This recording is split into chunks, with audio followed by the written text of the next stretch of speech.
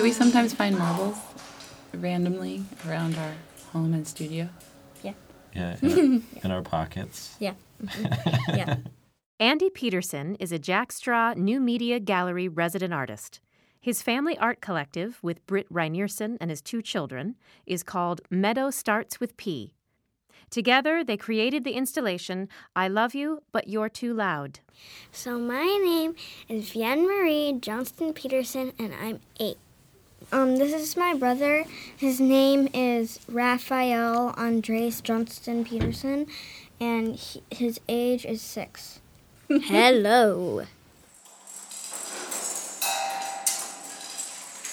Let's see, probably about 4 years ago, I started working with the kids. Coming out of graduate school, I'm always thinking about projects and I'm thinking about producing work. And I guess I was just very sensitive to the kinds of activities that they were doing, and it looked very much like something that we could turn into maybe a more formal art project or more formal art event. And so we started doing these discrete events that would last about an hour, and it would involve making an enormous mess with yarn and string. And so it kind of turned into this installation practice. And that's when I guess it became more concrete for me that we could work together as something of an art collective. And so it's slowly grown from there over the years. And it's interesting to see it develop as the children develop. Meadow Starts with P came out of this long string of it wasn't babble, but let's see, Vienne was probably about 3 or 4 years old, and she was just kind of talking a lot. and that's just a little slice of what she was saying. I just extracted that little portion of her monologue, and that became our name. I can hear myself in here.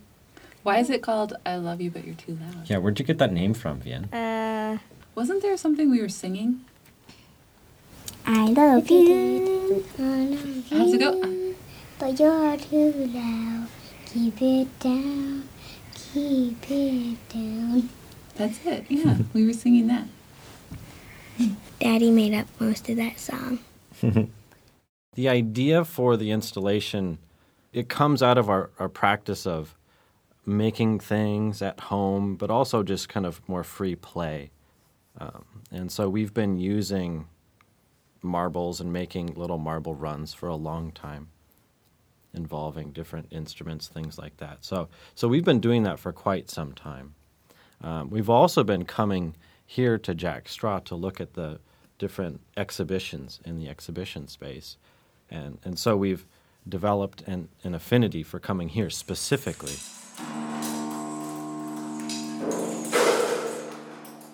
So most simply, it's a marble contraption where the marbles roll down various tracks and create noises as they go, be it kind of percussive noises of hitting drums or kitchen utensils, or maybe more musical noises, I suppose, hitting instruments. But yeah, you've called it a marble machine. It became more of a machine because it had to run independently.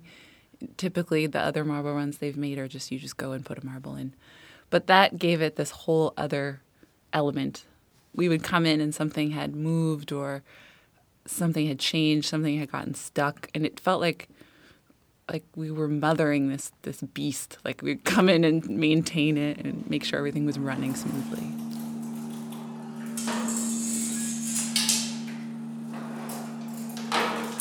We would prepare all of these potential framework sketches, and then the children would add to those, like how could we make this work? That was part of the beginning of it. In terms of actually making the work, the first thing we started in on was painting the walls that were meant to protect the marble run itself. And that was completely collaborative. All the painting and decorating, I felt like, was a huge group effort. Mm-hmm. Vienne was very specific about where she wanted the marbles to come out and what they were supposed to hit. So we created a whole series of drawings in the space.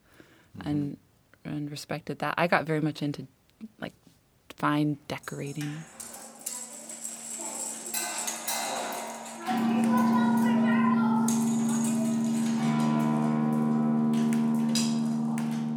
We used like indigo-ish color, and this really bright green. Orange. And we did this really bright orange. So. And what color was the spray paint? Do you remember, Raph? Pink. Like hot pink. Yeah, like really hot. Like neon pink. And do you remember what you had, the safety gear you had to wear when you were spray painting? We had to wear those safety mask things and goggles.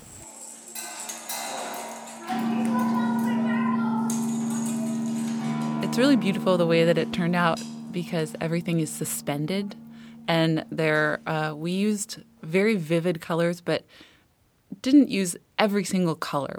That wasn't our approach. So we kept some awareness of doing bright color but doing it artfully.